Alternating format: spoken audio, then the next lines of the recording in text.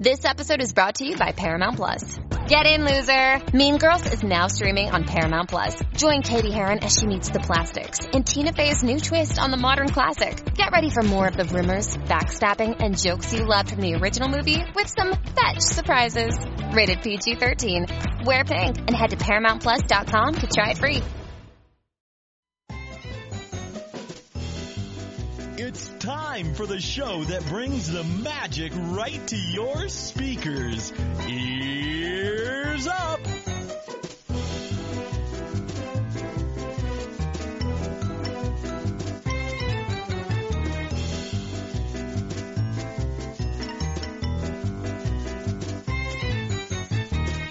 I'm not entirely sure how any of these buttons work anymore. It's Ears Up Podcast, everyone. We're back in the studio after what feels like 10,000 years. Yeah.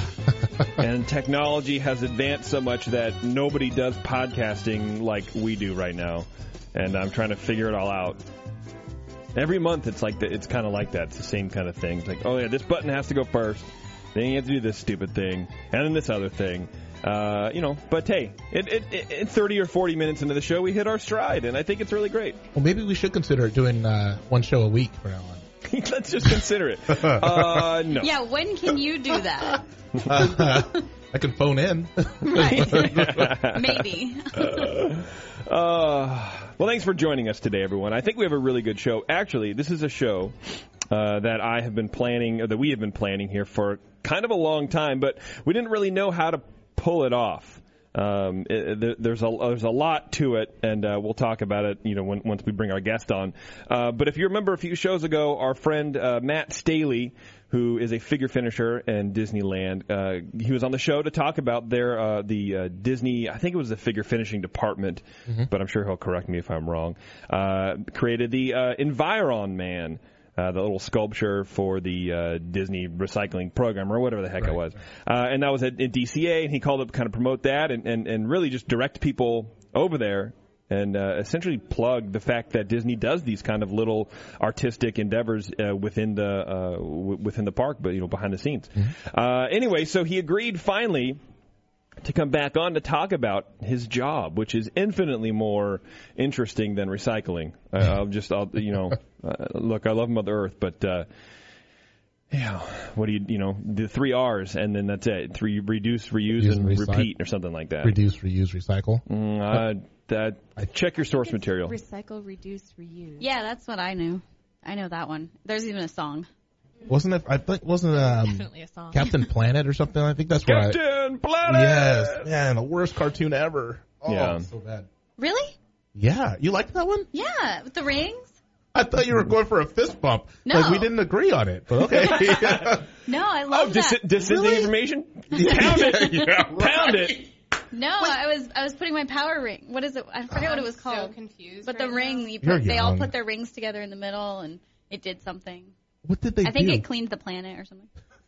Yeah, over the Exxon Valdez, they got together and power ringed, and all the oil sucked up back into the tanker and was all repaired. Yeah, they were really cool people. They were really cool people. Dish soap shot out of their rings. The oil. Busted all up, dude. Goodness. Anyways, so we have Matt Staley here, and I'm calling the show How to Be a Figure Finisher, but I really should just call it How to Replace Matt Staley at Disneyland.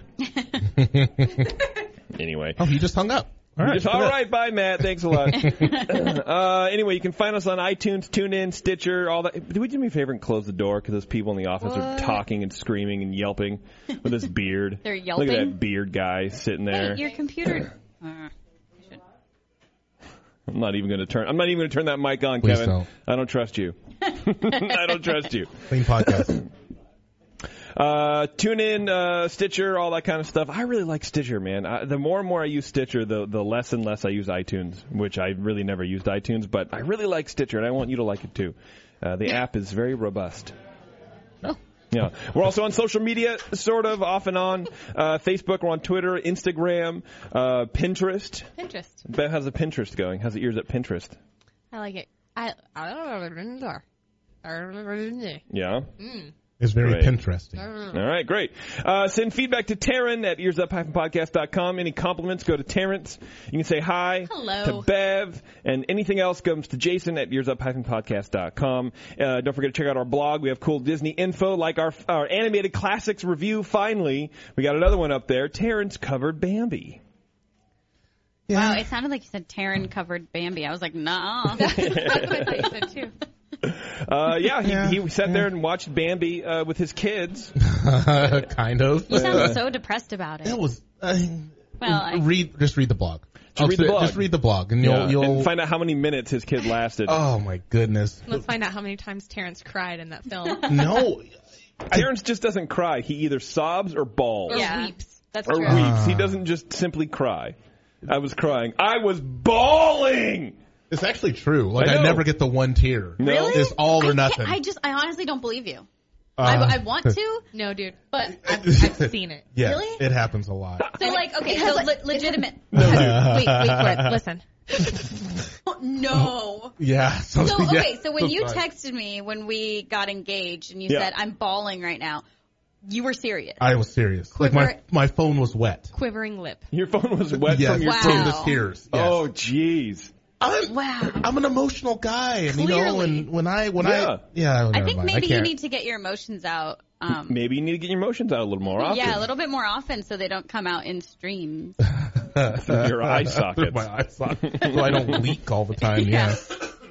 I'm leaking. Anyway, you can support Ears Up, great radio like this, of course, like this in every show, via our Amazon link. Do your Amazon shopping through our link. It's on our homepage. If you go through it, and then if you're not ready to go Amazon shopping yet, but, whatever, click on the link and then bookmark the landing page, and that saves our little URL tag or whatever. So then every time you go back, you can just make sure that you're always on our Amazon page, and it helps us out. It actually really does. We're starting to expand a little more. I had to purchase yet another giant segment of server space because Wow. we've been crushing it. I think we bring. You guys are downloading like 220 gigs of radio, or 200 gigs of radio a month. That's a lot. Really? Yeah. That's awesome. It's crazy. It's a crazy amount. I mean, and when I upload the shows, I don't compress them too much. Right. They're at 48 kbps or whatever the numbers mean. I don't know, but I try to go down to 40, and it just sounds real tinny and weird. You want the deep bass of my voice in your ears. Is that what that was? Yeah, sure. Yes, it is. It sounds like I have an inner ear Voice collapse. modulation. It sounds like my inner ear collapse. I don't know. I can't understand what I'm saying. You sound great. Thank you. But anyway, so I just wanted to appreciate you guys for doing that, and the Amazon thing, helps out a lot. Also, reoccurring donations, you can make those from our website. One-time donations, you can do that too. Buy Cov Ears. We've been expanding the Cov Ears selection over there on getcovears.com, so go ahead and check that stuff out. You can support our friends. We have friends of the show. This is usually where I get really complicated and tell you how to go buy a Lulu Gumshoes shirt. But don't worry about it. Go to earsup-podcast.com, and then there's About Us, and then Friends of Ears Up. And that is an incomplete list of all of our friends and Lulu Gumshoes there.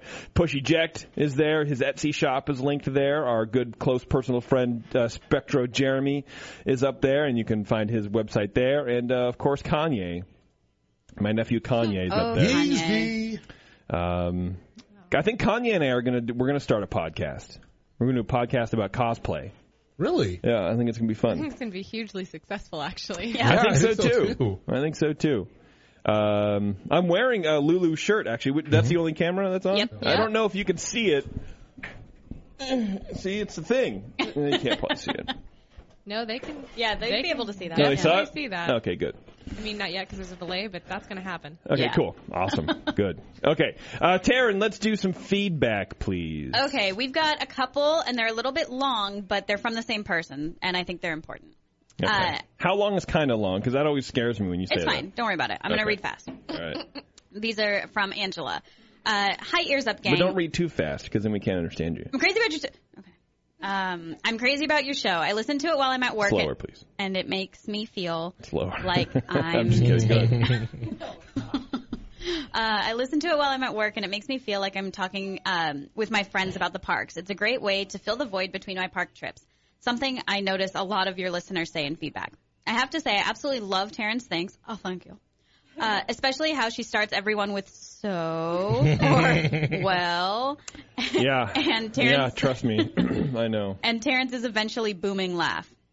I think the same way sometimes, Taryn, so you are not alone.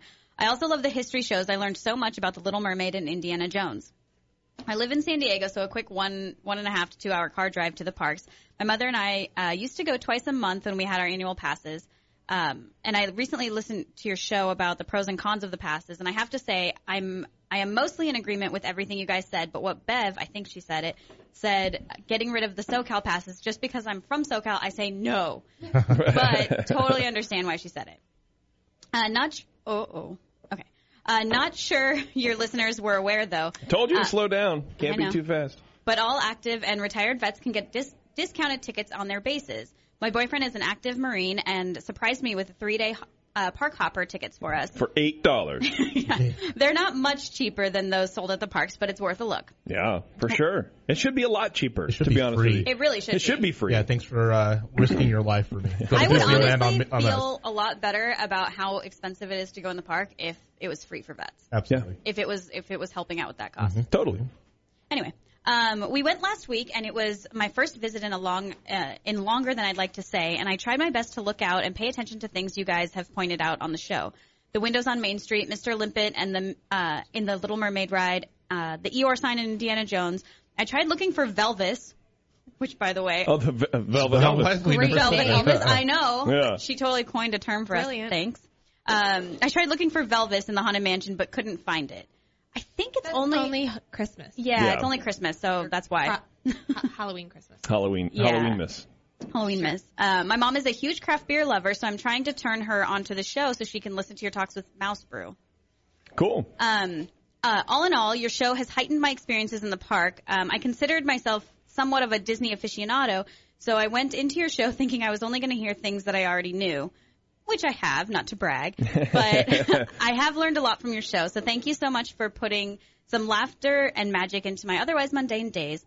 If I ever make my way up to the Bay Area, I would love to be on the show and share some of my knowledge and love of the parks with such fun people. No. Have a great day, guys. Never. Sorry, this letter was so long. I rambled because there's so much good things to say. That's from Angela. Nice. And then she wrote back because I asked her, she told me she was going to the park, and I said, hey, let us know how the park is. So here's how the park was on the 6th of... Well, we got some schmutz I do? on the other side of your face. I don't know what it is, but I can't stop looking at it. Oh, it's this. Oh, the headphone flakiness? stuff. Okay, Yeah. sorry. Go ahead, please. Hi, guys. I wanted to let you know how the park is running right now. My mom and I went Monday, June 6th, to the parks. Arrived at about 9:15, and the lines for the bag check outside the main plaza reached just past Geyser Water Fountain in front of La Brea Bakery. Oh, yeah. Yeah. Unfortunate. Not a great sign. I kind of edited, and she told me I could because it was very long.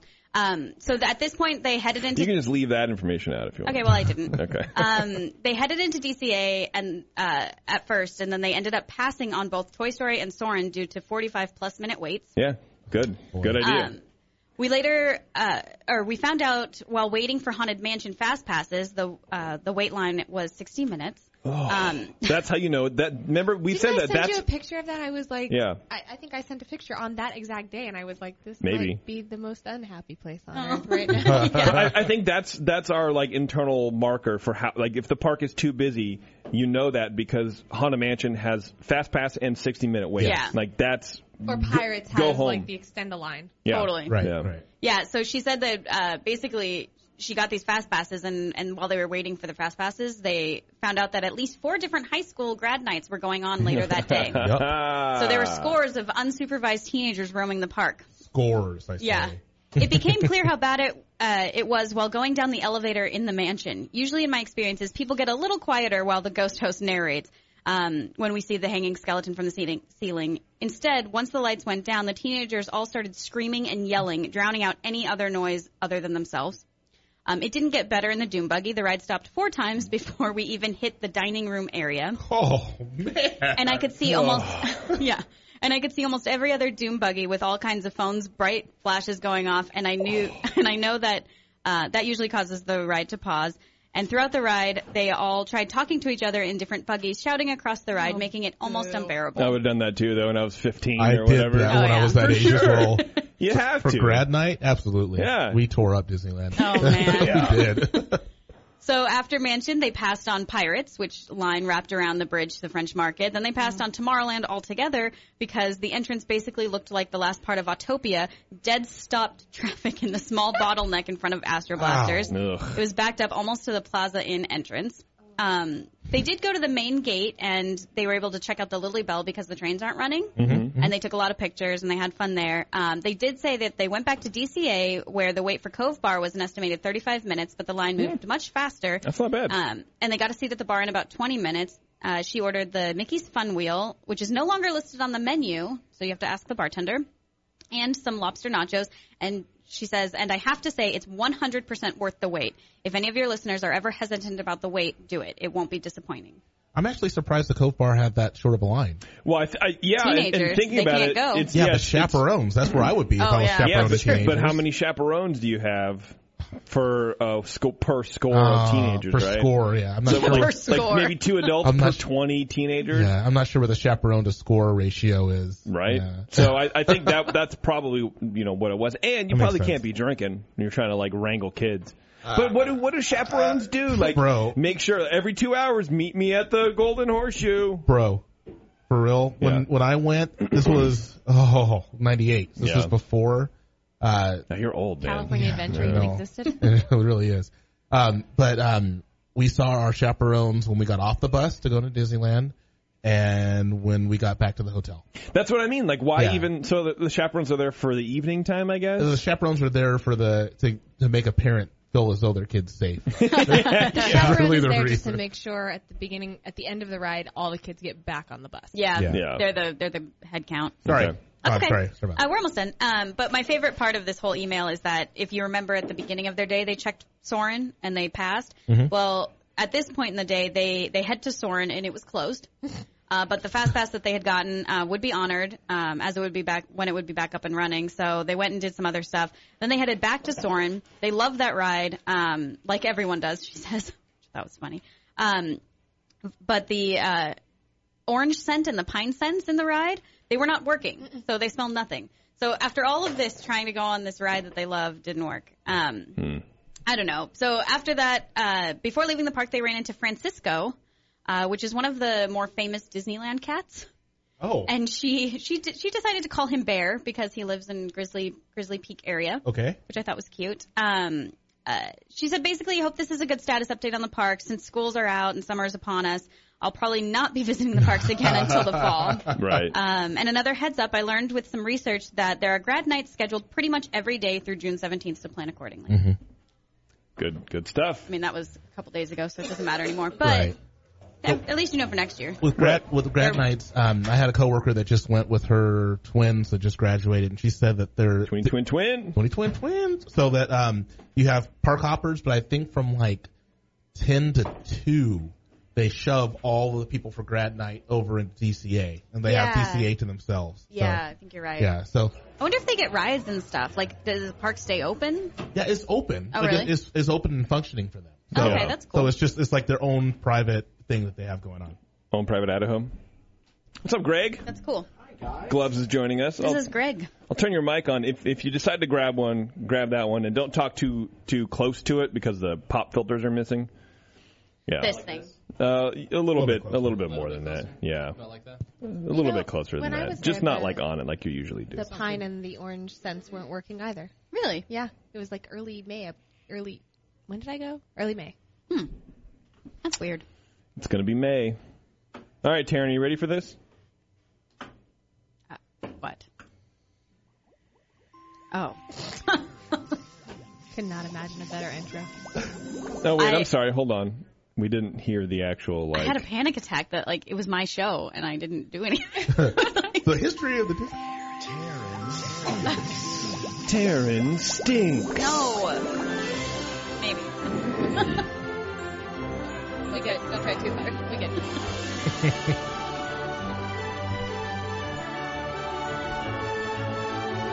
That was so low. thinking about it the other day, and why is it that cars don't have patterns? Like everything else in life, like a phone or your computer could have a pattern. Like why aren't cars polka dots and stripes and paisley and checkers? Like, isn't it weird? Because it would also make it a lot easier to find somebody on the freeway. Like if you were a policeman and you had to call 911 and you're like, oh, I think that there's a drunk driver. Okay, well, what does the car look like? Right now we go, oh, well, it's black. Well, or you could go, oh, it's the pink with the purple polka dots. Done. Arrested. Safer society. Oh my God. Don't you think? I love her. No. Well, Do you want her? I'll Can keep we her. trade? Yes. You Okay. can have Sam. Okay. I like that trade. I win. You, me, and Abby.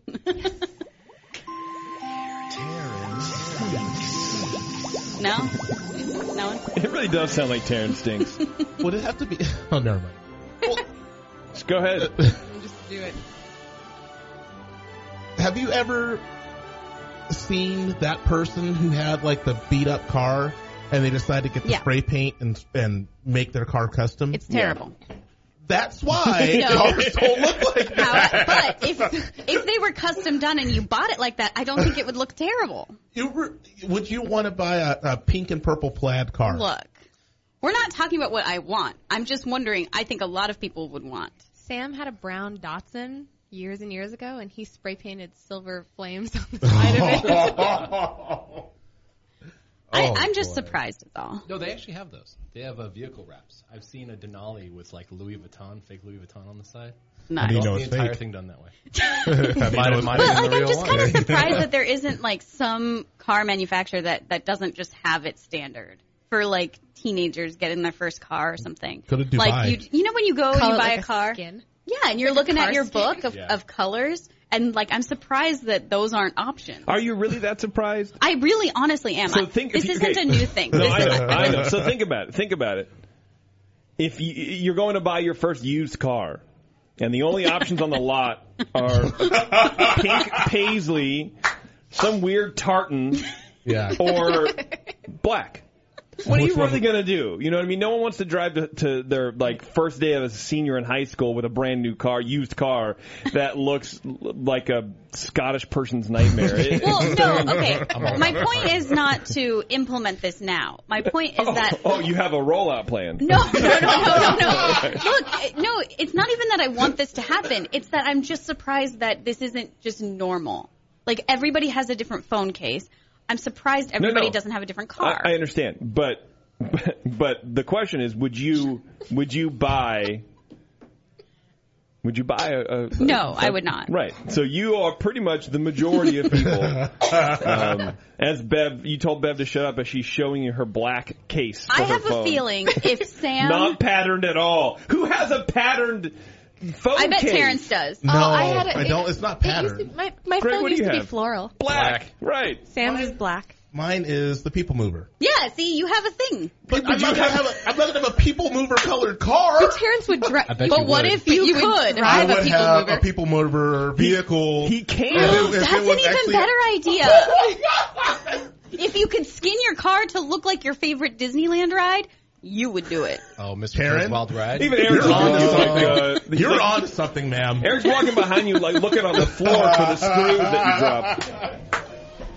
Oh my goodness. Yeah, I would do that. This just turned into a whole new thing. Matterhorn That makes more bobsled sense. looking car. Yep. I would rock that in a heartbeat. A doom buggy? Where would you to- fit your kids? You'd have to get out with your holding your Not back. the same size. It has to. It will look like it. Yeah, it's just, Yeah. it's just a skin. It's the skin for the car. Just Dumbo going down 60, Yeah. like 90 miles an hour. Yeah, you can do that. You can do that. that is true. You can. That is It costs like $2,000, but you can do it. So then maybe this isn't a bad idea. Good job, Karen. Let's not say that. Sorry, Becca. All right, let's get our good friend Matt Staley on the phone here. Matthew, are you with us? I think I am, yeah. Yes, you are. Yes. How you doing, man? Good. What's up, guys? Hey. Not Good much. to talk to you. We're just hanging out, talking about cars. It's what Yeah, anybody that- really does. That's definitely the most confusing segment. It really is, so you are, we'll get into all your stuff later, but I just want to, let's fast forward a little bit. You are kind of a Disney park amateur historian, if I will. You really like the park. You like the park history. Do you know if at any point designing Autopia, Walt was like, you know what we need to do? Polka dots. And then people were like, dude, that's crazy. They're actually working on a technology now where you walk up to the ride and they have these little, it's like My Magic Plus, that kind of thing. Yeah. And it scans your browser history on your phone. And the most recent high-res images that you were looking at, it maps that onto the surface of the car. Wow. I shouldn't So maybe Walt didn't think of it, but we're getting there, and just watch what you've been looking at on that phone, because it might wind up on the hood of your car.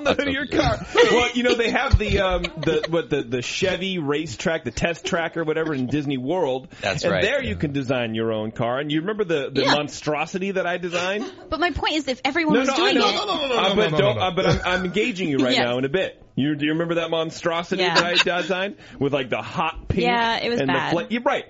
Nobody's ever going to actually buy that, and so I think that's where your concept is great. Let's contact Disney World in the test track and say, you know what you guys need for options is polka dots and paisley, which I think they have. I don't know.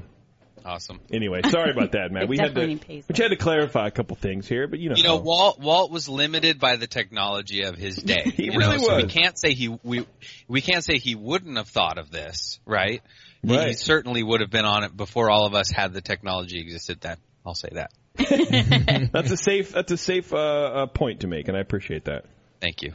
All right, Matt, so let's jump into your interview here, my friend, because, like I said in the intro, I've honestly been looking forward to this for a long time. I think it has taken us this long to get here for a reason. I think we can actually finally navigate the complexities and the workings that is your job at Disneyland. Well, yeah, and let me say this before we get started. I think what kind of broke the ice on this was that Iron Man thing, and we won, which is cool. Yes, but nice. Also, when they were telling us how we won, they told us that over 2,000 cast voted in that competition. Wow. And over 3,000 guests. Oh, geez. Wow. So I thought when they put the stuff out, it was like in Redwood Creek Challenge Trail. Most people, without kids, don't even know what that is. Right. And then even then, it was kind of hidden in the back of it. I went with my kids to force them to vote for Iron Man. And the cast there was really into it, and they were getting people involved, and they were getting a lot of people to vote. So it wound up being a really fun thing, and I hope some listeners got out and voted for it. But anyways, it's really cool that kind of finally got us talking on the radio. Yeah, I really appreciate it. So before we get too far afield, what's your job title? What would you say you do there? I am a figure finisher. You said that earlier. Okay. And then the other weird nomer for me is that I am a plasterer. That's the union that I'm in. So Walt, when they were building the park, he said that all the labor there would be union labor. And so the weird stuff that we do, which also encompasses like Hollywood special effects and that kind of thing, the unions that deal with that are all plasterer unions, which means like rock work and concrete and plaster. So long ago, that was the union that they kind of shoehorned everybody into. Okay. So, yeah. There's that as well. But figure finishing, what that is kind of all of the outside elements of the figure, the skin, the hair, all of the body elements, everything outside of the actual mechanical workings, which we do have that in my department as well. We have animation machinists and animation sound techs, and our department also includes painters. So they've split painting off from figure finishing, even though that's in Hollywood that would be one and the same. Okay. And your department is figure finishing. You're in the figure finishing department, but you're clustered under the plasterers, and you have all sorts of people. So you kind of all work as a team to work on the same thing. You work in the same building, I imagine? Backstage? Yeah. Okay. We take care of anything that moves in the park. We have 10 figure finishers. almost 10 machinists, one sound mechanic that's responsible for the kind of interfacing of all of the show control with the figures, and we have 5 painters. Wow, that seems like a lot, but I guess, and so I'm trying to think about now, just doing a quick run through in my head about all the things that move in the park, and either it simultaneously sounds like not enough people and too many people. Right.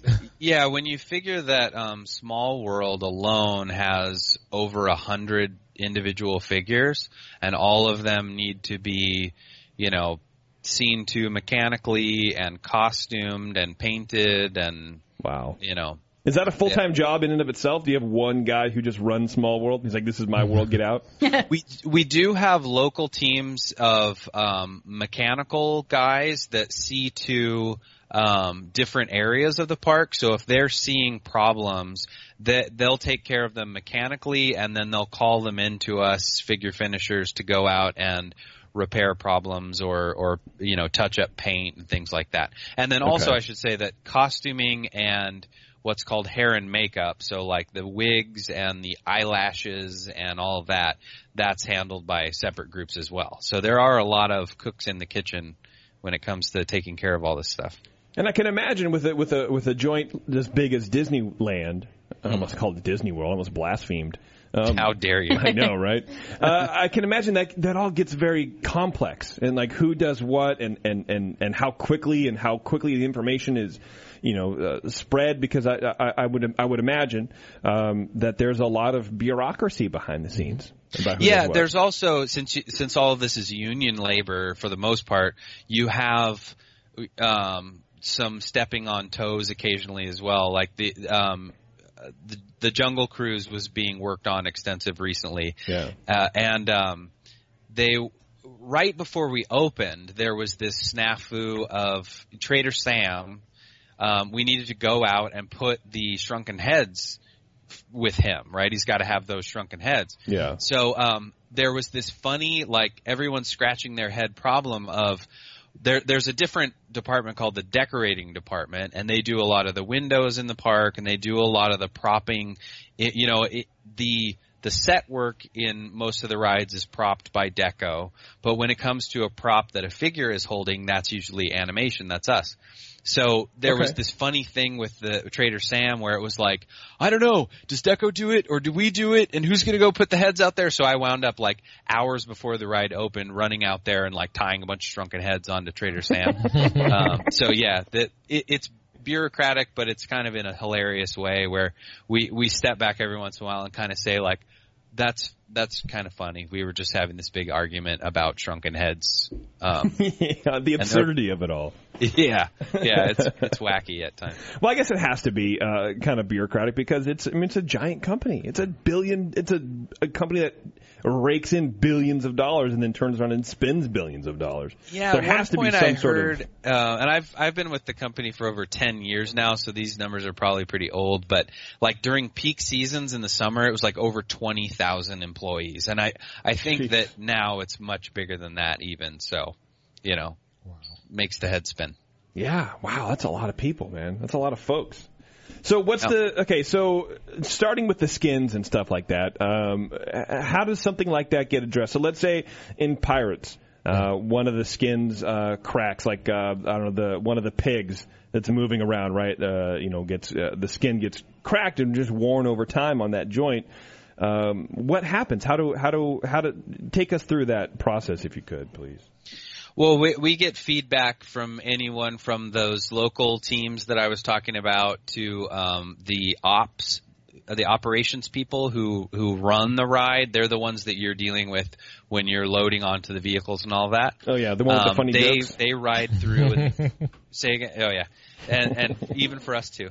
They're very particular, and they don't hesitate to point things out.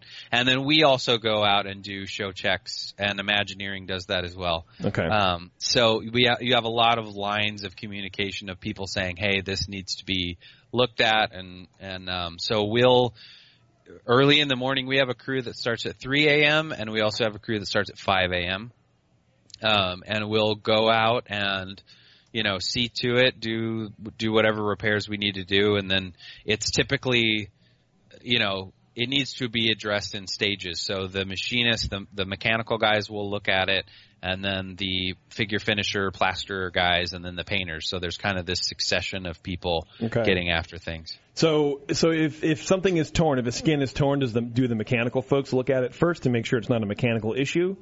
Well, what might happen is, sometimes mechanically something might be up, or most of these figures have, kind of the mechanical parts on the inside, and then sort of a plastic body or maybe fiberglass on the outside, and then the skin on the outside of that. So sometimes the fiberglass will be rubbing in an undesirable way, and we have to make some modifications. So a lot of these things, even when they're brand new attractions, we will encounter these funny issues as the figures kind of settle in and do their thing.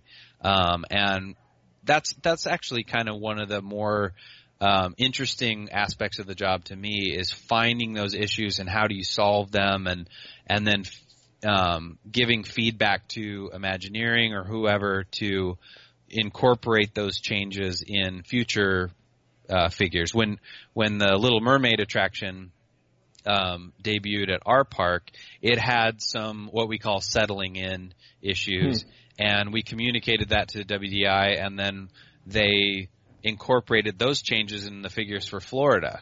So it was kind of this fun thing where even though we weren't working directly with them, the things we were working on and finding out were having an effect on, figures down the line. So it's kind of a nice relationship that way. You would think that by now, and this isn't a slam or anything, it just having obviously not worked in that industry, it's kind of interesting that it would be a known that if a figure's moving this way, you're going to have a crack on the seam here or here, and you can kind of engineer a character to not have that. Is that accurate, or is it kind of just, it honestly depends on the shape of the character and the movement that they're doing, and maybe even the clothes that they're wearing to determine how quickly it wears out? Yeah, it depends. Back in the day, kind of in Walt's era, like if you think Pirates of the Caribbean and Haunted Mansion, you have very standardized figures that do a lot of the same things. They incorporate a lot of the same parts, and even when it comes to the skins, you have different faces being used on the same face being used on different figures. Right. So things are very standardized, and more and more we've gotten away from that for the show. Right? You don't want to notice that, oh my gosh, that guy's got the same face as that guy. Right, yeah, for sure. And so now, especially with 3D printing and that the motion systems for these figures are getting away from air power and hydraulic power and more towards electric motors, that things are becoming extremely individual and customized, so that the guys are experts, they're artists, and they do everything they can, but for as fast as they have to design and build and install a figure, there's something that you didn't think of, and so there's some issues that we receive and do our best to, make sure that the guests don't ever have to deal with it with their eyes, right? Right. So the electric motor is essentially replacing the hydraulics, so the movements can be more minute and lend more life to characters, or is it much more of a less artistic choice to move to that, like a sound issue or whatever? They do. Well, it's two things. I would say that the electric motors have come a long way in the past. I'm out of my element here, so I'll say 5 to 10 years, but I really don't know. Okay. I know that electric motors are suddenly so widely available and so strong and so precise that they're very attractive. But also with hydraulics especially, you have huge maintenance issues where hopefully no one's ever experienced this, but if a hydraulic actuator fails, it blows a bunch of oil into the figure and all over the set, and everything slumps over, and maybe everything in that area slumps over because you have this big loss in pressure. It's a nightmare for skins and costumes and everything else. So it really affects the show for all these different groups, and getting to motors gets us all out of that, right? Right. Yeah. So both and really. Okay. All right. So you've gotten a call, and maintenance has checked out a figure. Yeah. That wasn't me. That was Matt. That was Matt. That was me. I laugh like that. Apparently you laugh like me. Yeah. And so then you go out there, and there's a tear, let's say, in the pig leg in Pirates. What do? Do you pull the whole thing? What happens? Yeah, in an instance that, like you're talking about, we would go out there and perform some work on site. We also do rehab work where if it's a more sensitive figure, there are some figures that are referred to as show critical. Consider the auction scene in Pirates of the Caribbean with the auctioneer. If he's not working, if the heavy woman isn't working, and if the redhead isn't working, you can't have that scene. It doesn't make any sense. Most of the audio doesn't make sense. So those figures, we will work on site, and we do try to keep them up as best as possible. But do you say again? Do you shut the ride down? Right.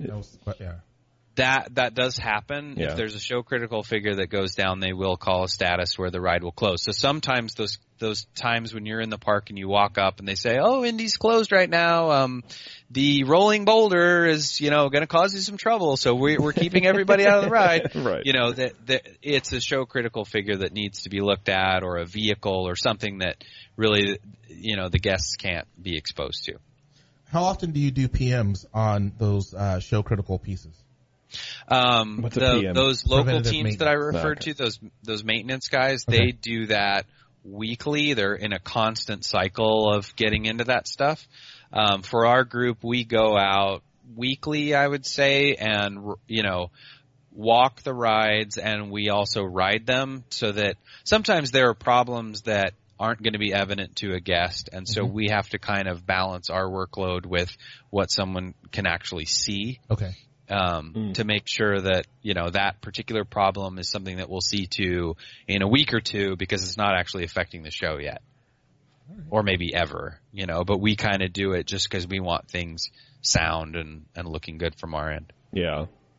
When you have to replace a skin, if it's not something you can repair on site, do you have, a mold of every animatronic, or how do you craft the skin for a random thing that is torn or then you can't repair? Yeah, that if it's a skin, those typically are things that are very well taken care of, and we can kind of get a duplicate. Sometimes in the case of props and things like that, we'll have to make them one-off. A few years back, there was this funny little flute in Small World that had broken, and we didn't have any kind of replacement for it. So I had to even call up like archival pictures of and just make it. Or the key in the mouth of the dog in the jail, in Pirates. It's nice that you guys know what I'm talking about. I'm not familiar. I don't know. That's Autopia, right? Yeah. So we a while back, we were working on that figure and decided that, we kind of wanted to go back as close to original as we could get. So we were watching old, Wonderful World of Disney or World of Color or whatever was that episodes. Your job. I know. That's your job. That's your job, is to dig through Disneyland history. He's officially my hero. And repair it. It's a lot of fun. That's awesome. And then, in that case, we were looking at that key and saying, what did it look like, and how can we make it like that again? And then in other cases, the Imagineer who sort of looks after our department and makes sure that we're keeping things the way they should look. I was working with her on. There's a dog on Rivers of America, which you guys can't see right now because that's closed. But also, some of the goats in Pirates of the Caribbean and things like that. We'll look at them and go, okay, well, in the world of late 1960s Technicolor, and given the materials that were available at the time, this goat has always been just solid brown or something boring. And we call up some pictures and look at different cool goats, or maybe we say what goats in that era specific to the Caribbean, what breeds exist, and let's make one look like that. Oh wow. And so we'll have kind of that more creative side of, all right, now with the materials available to us, how do we do that and make it look right? So a guest from the Caribbean would come and maybe be like, I saw that goat right near the beach. Yeah, I don't know if that yet. I suppose that happens, but we just want it to look as good as possible, and sometimes that means staying a step ahead or whatever, like the guys were doing back in the day, 60s, 70s, and on. Are those decisions that you can make on your own, or do you have to pass it through the Imagineer that is overseeing your shop? We do. There is a department. Well, it's a program in Imagineering called Show Quality Services, and anytime we have a question like that or an idea, we do pass it through them, and they will approve of that or not, or give their guidance. Can I ask you if you've had any ideas that have been rejected and what they are? Is that a weird thing to ask? The first one that comes to mind is like a really technical thing, so I don't exactly want to go into it. It was something for Splash Mountain, those geese that are in the bog as you go through, but more on the outsides of the figure. Offhand, I can't think of something. I'll let you know. Yeah, okay. If you can't answer it, that's okay. We're not trying to get you fired. So. Got him. Yeah. Roasted him. Right. He's out. So which character needs the most attention? Like, which one do you see come into your shop the most because things are going wrong? The figures are funny because they're these machines, right? And they're all following computer controlled commands, and so they're pretty predictable in that way. But or sort of in a more organic fashion, the failures that happen, you'll have a figure that doesn't have any problems for months, and suddenly it'll need to be seen to like every day for 3 weeks, and then the problem sort of vanishes. And you don't hear from them for a year or two. So there's no one figure that's that figure. It's more like these sort of weird episodes that happen and how the things age over time. And to give you an example of, I don't know, the cycles that these things go through and how often that they're running. When I was first working for animation, we were going through Small World, and there are these it's like the Asia scene. There are these figures with tambourines. Right. And they said you need to go out and replace the little bangles on the tambourines. They're just these little, and they're made of stainless steel, right? They're not like brass or whatever would actually be on a tambourine. There's something a little more heavy duty. Okay. But some of those, the little rod passing through them and allows them to shake, the rod had worn all the way up through the little bangle, like eaten through it. Or in other cases, the bangle had worn through the rod and broken through the rod. I mean, the metal just kind of rubbing on metal every day, 1,000 times a day for years. Right. And it's bizarre how these things will wear. So I think that's also why we see problems periodically, and kind of organically. It has to do with all these weird the different materials in play and the different kinds of wear that take place on each one. Okay. Yeah. All right. I don't know. No, it's a good answer. Thank you. Absolutely. So breaking away from the day-to-day stuff at the park, how did you get started working for Disney? What did you do? I went to college, believe it or not, and I was an art history major. But it got me really close to, I studied a lot of animation in school, like, drawn animation, that kind of thing. And, then when I got out of school, I was just independently doing a lot of model work. And after in art history studying all of these different time periods and all of this different stuff, I really felt like making things. So I started doing a little bit of work in Hollywood for special effects companies, and I was building a lot of models at home for a game company, and then eventually brought a portfolio of stuff to Disney and was hired by an entertainment art group. So they make a lot of props for the shows and parades. We also would make models of new parade floats before they built them. Wow. That group also did all of the overlay for Haunted Mansion Holiday. So when they put all the Nightmare Before Christmas stuff in there, they would make most of that stuff, and I got to make a lot of those things.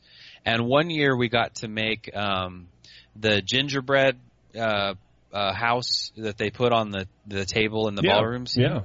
And I got to we had a design that was given to us by the entertainment designers, but they said, we want to animate this thing. What do you think we can do? And so kind of based on what we had there in the shop, I designed all the movement for that thing, and we built it all. I kind of built all the movements and even the show control for it. And after that, I was like, I love animated figures. I want to do animated figures. Oh, really? Yeah. So when an opening came up in the animation department, I applied for it and thankfully got accepted to that.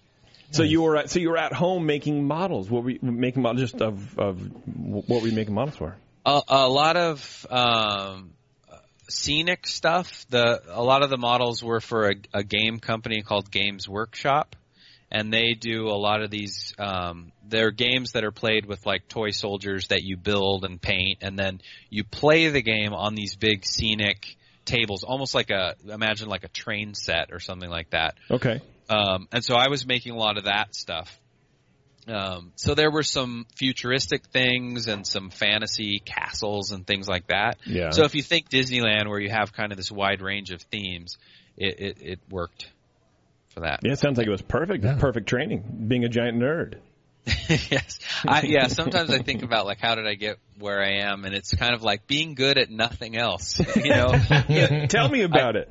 Right. I didn't leave my options open, but yeah, not to say that I'm not happy. It's just sort of like, I wouldn't know how to tell someone how to do this. Just get really into it. And, even these days with 3D printing and all these things that are starting to affect even the old figures, those are some things that I would encourage somebody to get into and pursue, because they're going to have a big effect on what we do. 3D modeling and all that kind of stuff. Yeah, 3D modeling and printing. Yeah, because you guys are starting to do that now. I know we were lucky enough to tour through Imagineering.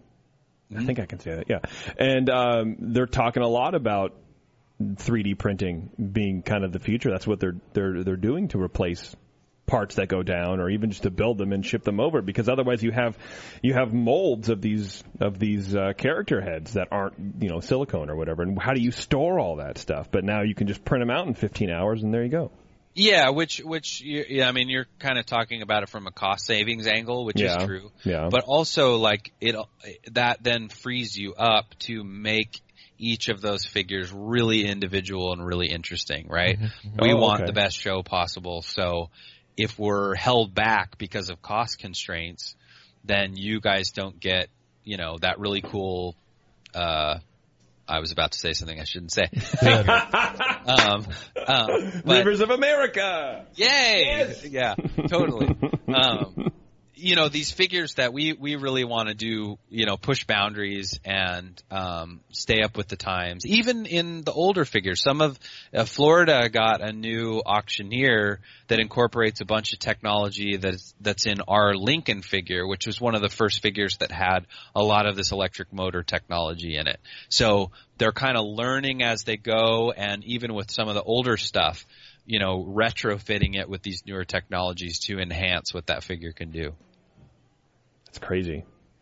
It's exciting. Yeah, sometimes it is exciting. It's scary, and I think like, I'm an old man. How am I going to keep up? Yeah. Well, can you speak on that a little bit? How are you keeping up? Are you studying 3D modeling and trying to just keep up with all the whippersnappers?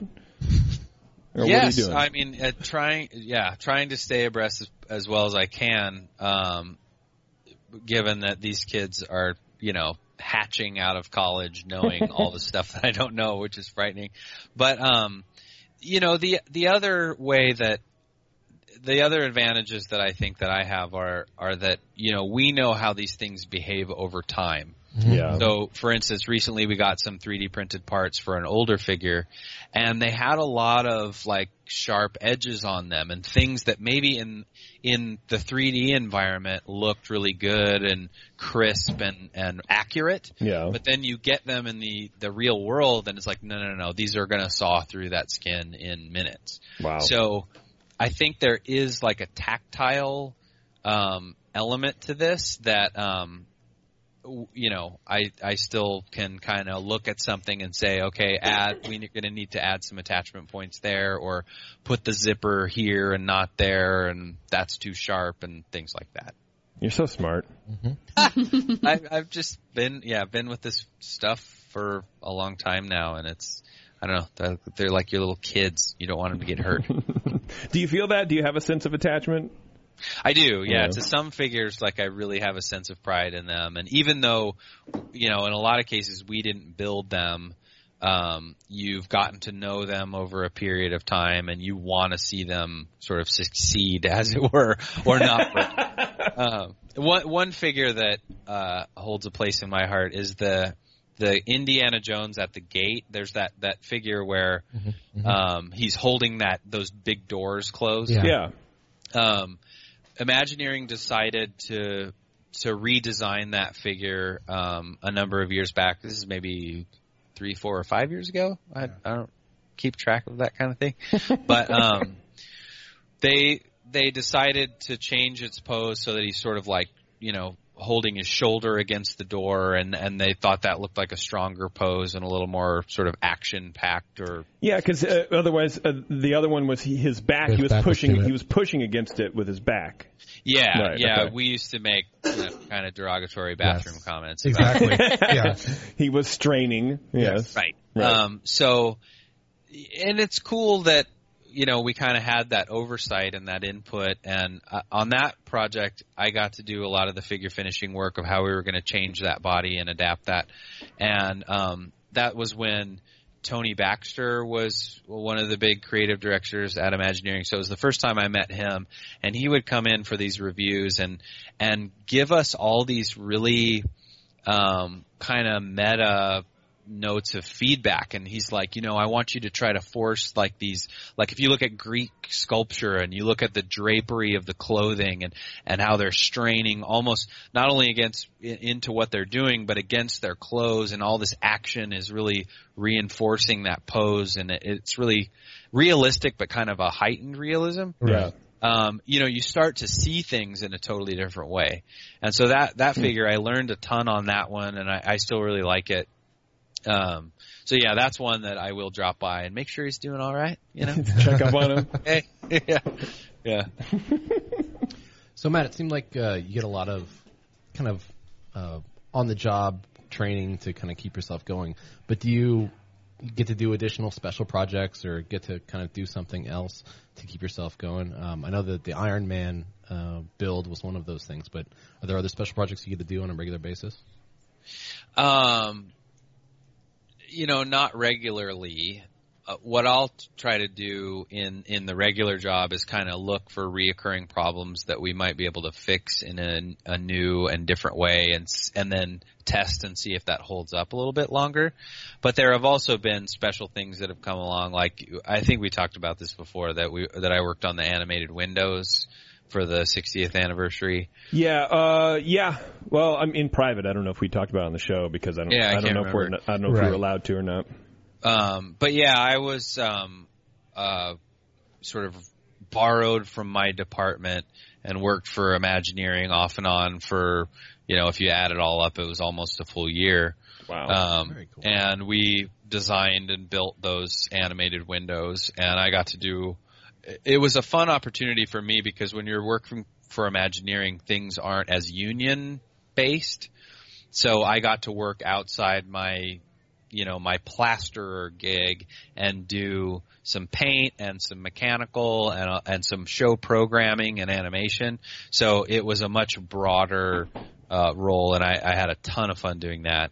So, and then say again? Oh, so walking down Main Street, the new animated windows, that's you. I mean, not all you, but you helped do that. Yeah, kind of me stuff. And I don't know if you counted them up, probably 50 other people, but I did do a lot of the figure animation in those windows. So anytime, they have these amazing scene changes where the whole set and scene that you're looking at changes. Yeah. A more talented fellow than me was doing those, but he saw some other work that I'd done and called me in to help with the simpler, figure animated movements. But if you look at, Princess and the Frog and you have Tiana and Naveen dancing on the deck of the ship, I did that and I was really proud of that. And, so individual little movements that you go, oh great, we got a lot out of that, Yeah, when you say animating these things, what do you mean? Are you talking little like kinetic movements inside or how they're actually standing and the placement and such?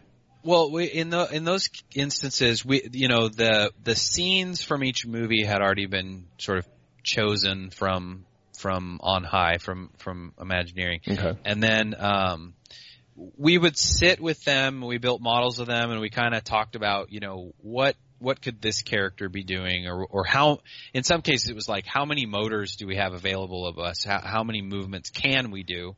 And in some cases, it was. I don't care. We'll get the motors, do whatever you want. And in another case, it was see what you can get out of what's available, which meant building more complicated mechanisms to get more than one function out of one motor or actuator. Oh, geez. So yeah, it was a lot of fun, and every day, I'd be driving to work like, okay, I'm gonna do this and this and this, and you'd be driving home going, okay, tomorrow I'm gonna do that and that. We should try to do this. It was a lot of fun having your brain, stimulated like that all the time. In a different way, right? Yeah. Huh? Yeah. Yeah.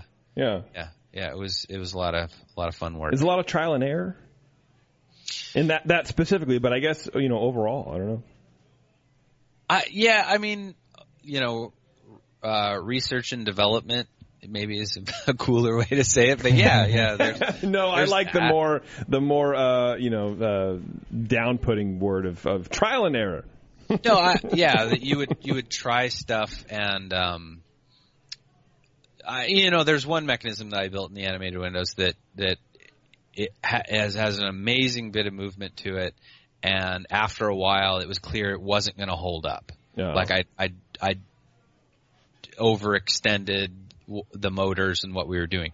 So we kind of dialed it back a little bit, and that was a little bit of a bummer, but we do have to look at these things in, how long they'll hold up and how much money it will take and how many people and all that. So we, you try to be as responsible as you can about the decisions you make. And as I've even read about the old Imagineers, some of them had an attitude that, I am an artist.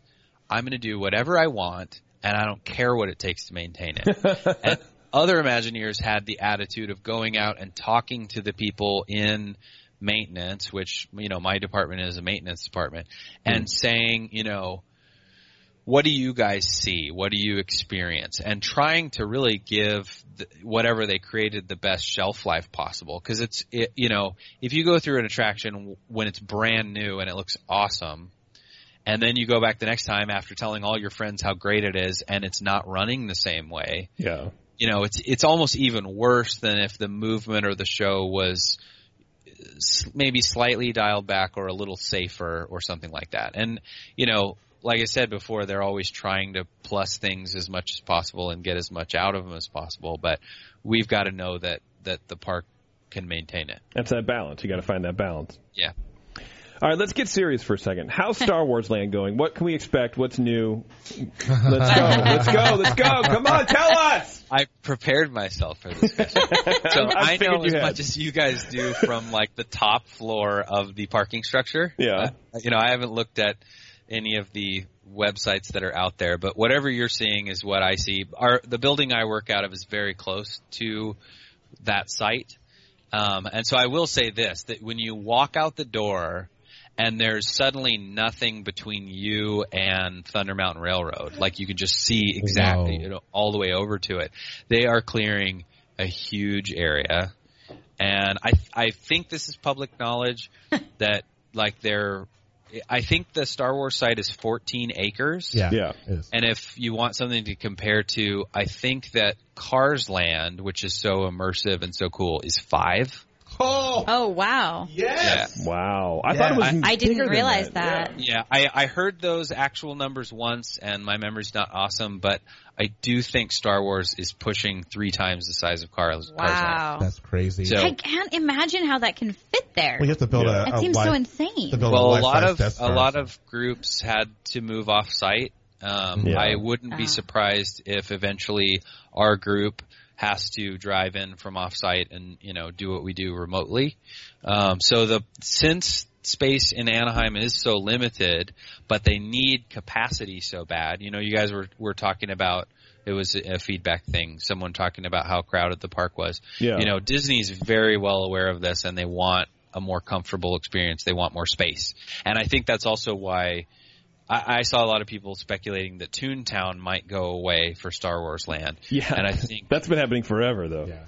Right. I think the reason, they can't back down on space at all. They need as much capacity as possible because they don't want you guys in huge lines and feeling super crowded, right? Right. They're pulling out all the stops even backstage. It's a totally different landscape. Actually, one of I have a wife and 2 kids, and I work in a button factory, but they've only seen where I work like twice because it's very hard to get them back there.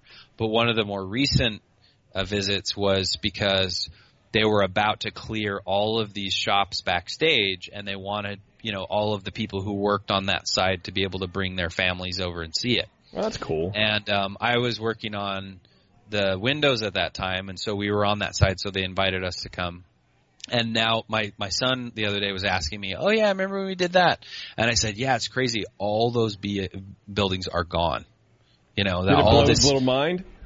Say again? Did it blow his little mind? No. No? Mind. That would blow my mind, man. Jeez. Yeah. Well, some of these buildings, we for a while our department was in kind of a temporary place, and we were in this old roundhouse where they would keep the what do you call them? Trains. Yeah. Okay. Yeah. And it's a hard word. Knew working there, even though it was super uncomfortable and old and super hot in the summer, that like Walt had walked around in this building. He was super into trains. This is where they housed the trains. Even in the floor, in the concrete, there were train tracks, and they had just concreted right up to them. And it was like, oh my gosh, these old buildings that are kind of part of the blood and guts of the park, all that stuff is gone now, which seems sad. You guys never would have saw it, so it's probably only in kind of a sentimental way. Yeah. But I'm excited to see what they're gonna do. But it is weird, from a backstage perspective, to have all this stuff suddenly gone. It's gotta be. It's got to be, man. And that's what you love about the park. And we've had conversations about this before. You're a Disneyland lover. Maybe not a giant Disney from a brand standpoint of knowing everything and trying to keep up with, all the different tentacles that that name is in, right? But as from a park standpoint, that's your jam. That's your thing. Yeah, I really dig it. And the more that my job has gotten me into that history aspect. I think that nostalgia can kind of be a problem when you're trying to design something new. If you're like, oh, sorry, Terrence, I'm about to throw you under the bus, but I really love the People Mover, and the Imagineers. Yeah, Terrence. The Imagineers talk about, people are always asking for us to bring back the People Mover. Yes, please. And we will. It's called the Terrence Mover now. But no, the same people that were telling me this said that, you know what, if you got out there in the years before we took down the People Mover, no one was on it. No, you're right about that. You know, why spend the resources to maintain this thing that nobody's riding, and why deprive yourself of something new and more exciting that you could do? So it's funny when you let your own nostalgia kind of inform things. You know, you might get led astray to what you really like. Yeah. That was something kind of I was learning while we were working on the windows and all that. Because I was always in high school I had an annual pass and we would go and even do our homework at the park. But those windows, I would always stop by and check those out. Anyways, I just meant to say that, yeah, I think that when you look at the history of the park and these things, it's important not to get too attached to the past, but look at these artists and these designers and say, you know, what did they do right? And then also how were they limited by their day and the materials that were available and all of that, and kind of what can we do now? Well, that's even better. And that's a good point. That's something to really keep in mind, especially for us on the show, especially for me. I won't talk about anybody else, but we're here to entertain people, but also to express our opinions. And I think it's easy to kind of bag on the new stuff because it's not the old stuff. But like you said, if you talk to people who were riding the People Mover before it was gone, nobody was riding it. You can't talk to them because there was nobody on it. But there is that nostalgia thing, and I think it's tough, especially right now for any hardcore Disneyland fan. The park is going through so many different changes. So much is happening in the park that it's kind of your head is spinning a little bit, trying to figure out what's going on. What happened to the park that you remember? But the park that you remember isn't necessarily what the park that your kids remember or that your parents remember, and it's all changing. And I don't know. I think it's a really good point. Is to really keep that in mind. I need to take some of that advice. Calm down a little bit. I think I'm guilty of that as well. That when I think about what was like the golden age of Disneyland, right? If I think to myself what that was, and then I think about when that was, I go, oh. I was, 8 or 9 years old. My family had just moved from Oklahoma, and it was the first time I went to the park. Right. It was when it had that, the biggest impact. That's what I want Disneyland to be for the rest of forever, for everyone, no matter, Yeah. Totally. But I realize, there's a lot of cool technologies that are in the park now that I really love that didn't exist then and that weren't available. So. Yay, progress. Yeah, that's a good point. Another good point. Yet another good point. I'm pointing at all of you now. So, what is up with Marvel Land? What's happening? What's going on there? Give us the scoop, dude. What's happening? I don't know a thing. Why not? No, I don't know anything. I really don't. You have to understand my position.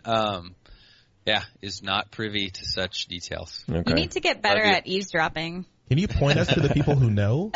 Is that possible? I know nothing. Yeah. We have a question from the chat room. Oh, nice. Lulu Gumshoe wants to know, do you have a favorite figure that you like to work on?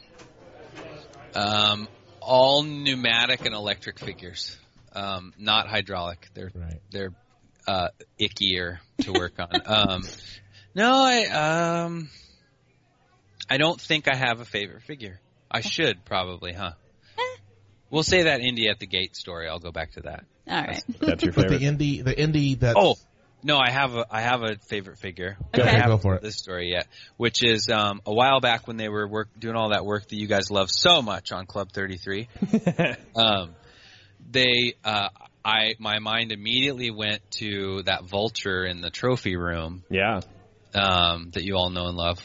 Mm-hmm. And I immediately started asking everyone, like, what's happening to the trophy room? What's happening to that figure? Because that figure was this thing that the idea was Walt would, put a bunch of guests into the trophy room, and then he had microphones in there to where he could hear them, and he would excuse himself and go out, and this animatronic vulture would start talking to them, but it would be Walt, puppeteering and doing the voice. Mm-hmm. Yeah. And while Walt, was never in Club 33, that was kind of this awesome, connection to all this history. And I kept asking them what would happen to that figure because it never really got used. It was always just there, static, and I was worried that it would just be discarded or something. And so really late in the game, they came to me and they said, we're going to put the Vulture in Club 33, but we need to make a copy of, this is going to get a little weird, of its the skin on its face because it's deteriorating and we want it to be working. And so they brought me in and I looked at it and I said, this thing is in really bad shape and it looks like it was a copy of something that was in really bad shape. Why don't we sculpt a new one and give it some life, some character, you know? And they said, well, that's interesting because we recorded some audio of kind of this English butler character, so that's a great idea. We'd love for him to have more of a face. And so I got to sculpt that figure and manufacture the whole skin and the whole thing. And so, what's in there is something that I actually got to make the face of, which is really cool. That's awesome. That's great, man. You're the bastion of history. Yeah. So when I come down there in October, you have to take me into Club 33 so I can see that Vulture. I made a lot of that thing in my living room with my kids watching. They've never been able to see it because I can't get in there myself. Yeah, it sucks. Yeah. Well, Matt, you've given us a lot of time, a lot to think about also. Yeah. We're going to have to let you go, but I want to have you back on because there's a lot of other stuff I want to talk to you about. Feathering birds in Tiki Room. Just a lot of this other little creature maintenance that, I don't know, I think it'd be really cool to talk about. But before I let you go, we do have our guest questions, our Ears Up 7 questions that we ask every person that we interview. Oh, dear. And you're no different. Are you ready for this? I should have studied up. You should have. Yeah, you should have. You'll be great at it. Don't worry about it. Okay. You ready? What's your favorite Disney attraction? Haunted Mansion. What's your least favorite Disney attraction? Autopia. Pie-eyed Mickey or round-eyed Mickey? Is pie-eyed like the old school one? Yeah. Mm-hmm. I like the older one. Sorry. No, I like it too. Don't apologize. Don't apologize. It's your opinion. I like how I asked that question like it means everything. Right. It's like, I'm going to really learn about your soul. All of the judgment is on this question. Right now. What old ride should they bring back to the parks? Can't say People Mover. Well, maybe yes, you can. Yeah, I've already burned the People Mover. Let's see. Midget Autopia. We talked about it. What current ride should they remove? Oh. Yeah, Autopia.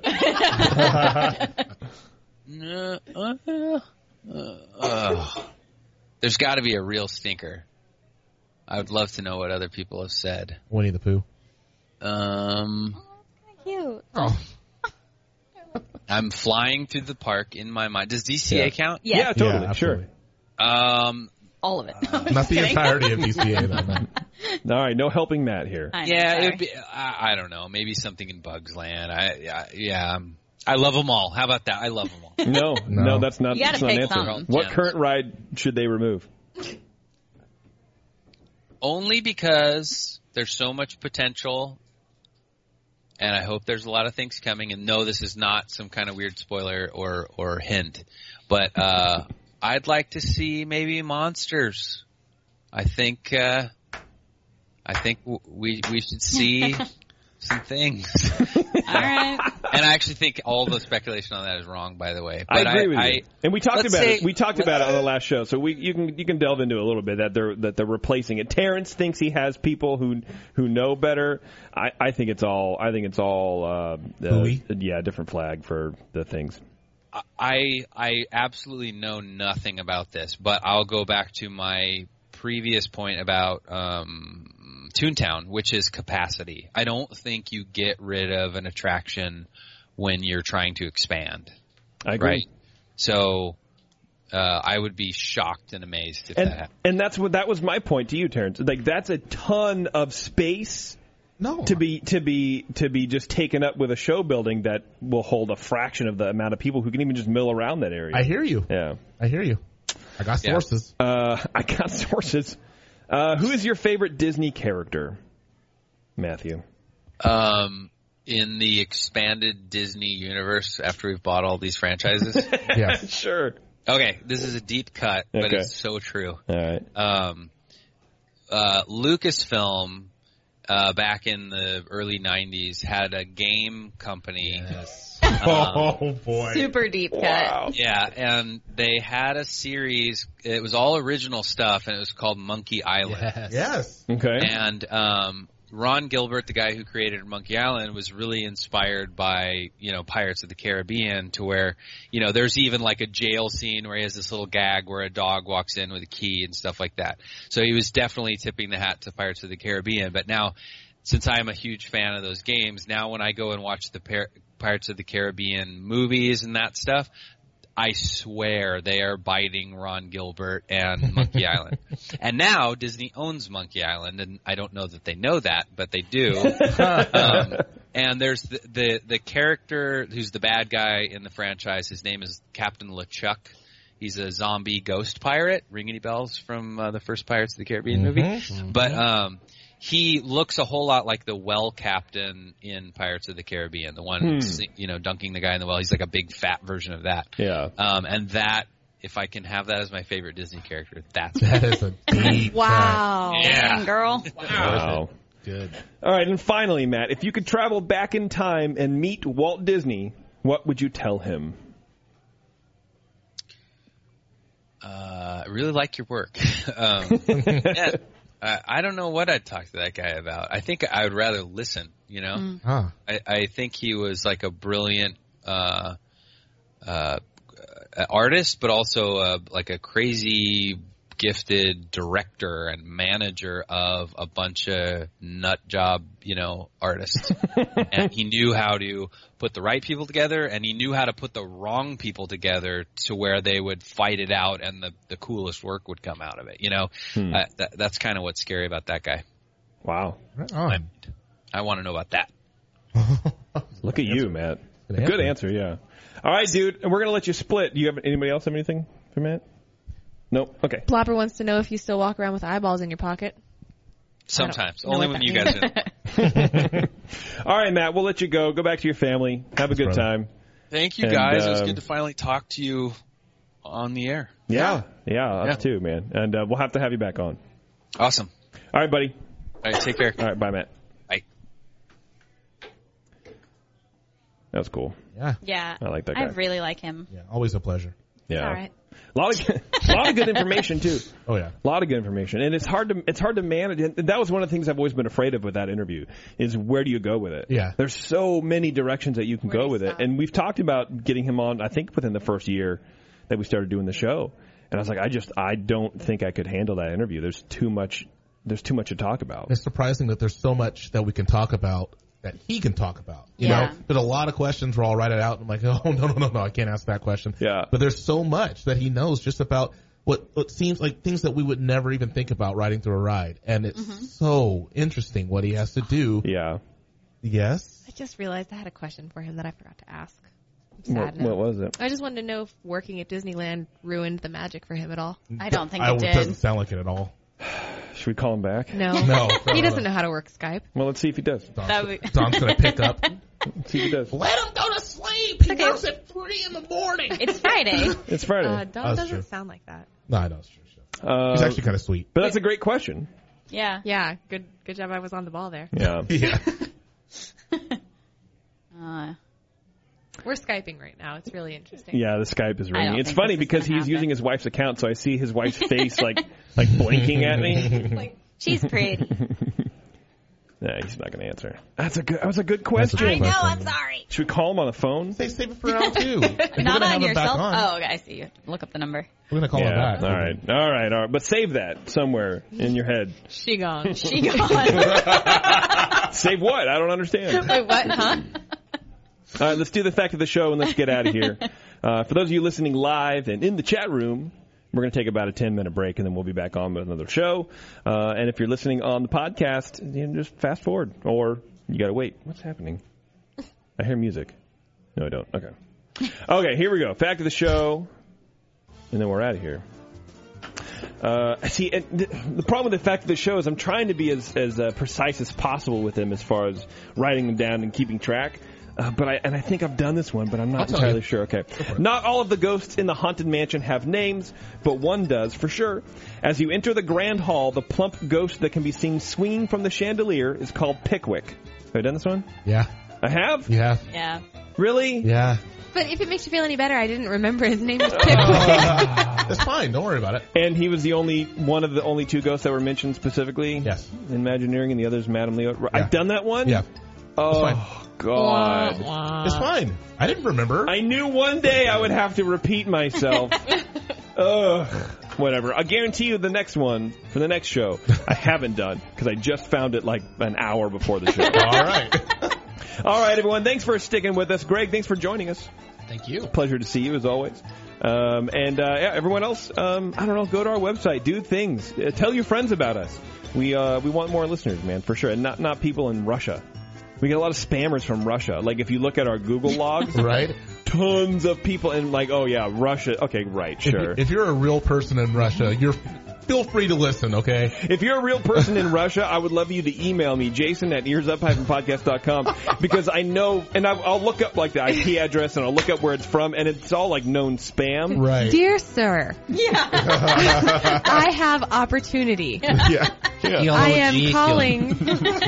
I am sick in hospital and need you to contract $9 million from my bank. But you know what I mean? And I don't know what these people are doing. I don't know why, like, just spammers are pulling in content. I don't know. I don't understand it, but it makes our numbers look good, so why not? Yeah, that's good. But I went and banned them all, so we'll see. We'll get like 8 downloads next month. It'll be great. I don't know. Anyway, all right, thanks for sticking with us, everyone. We'll see you later, and we'll see you in the parks.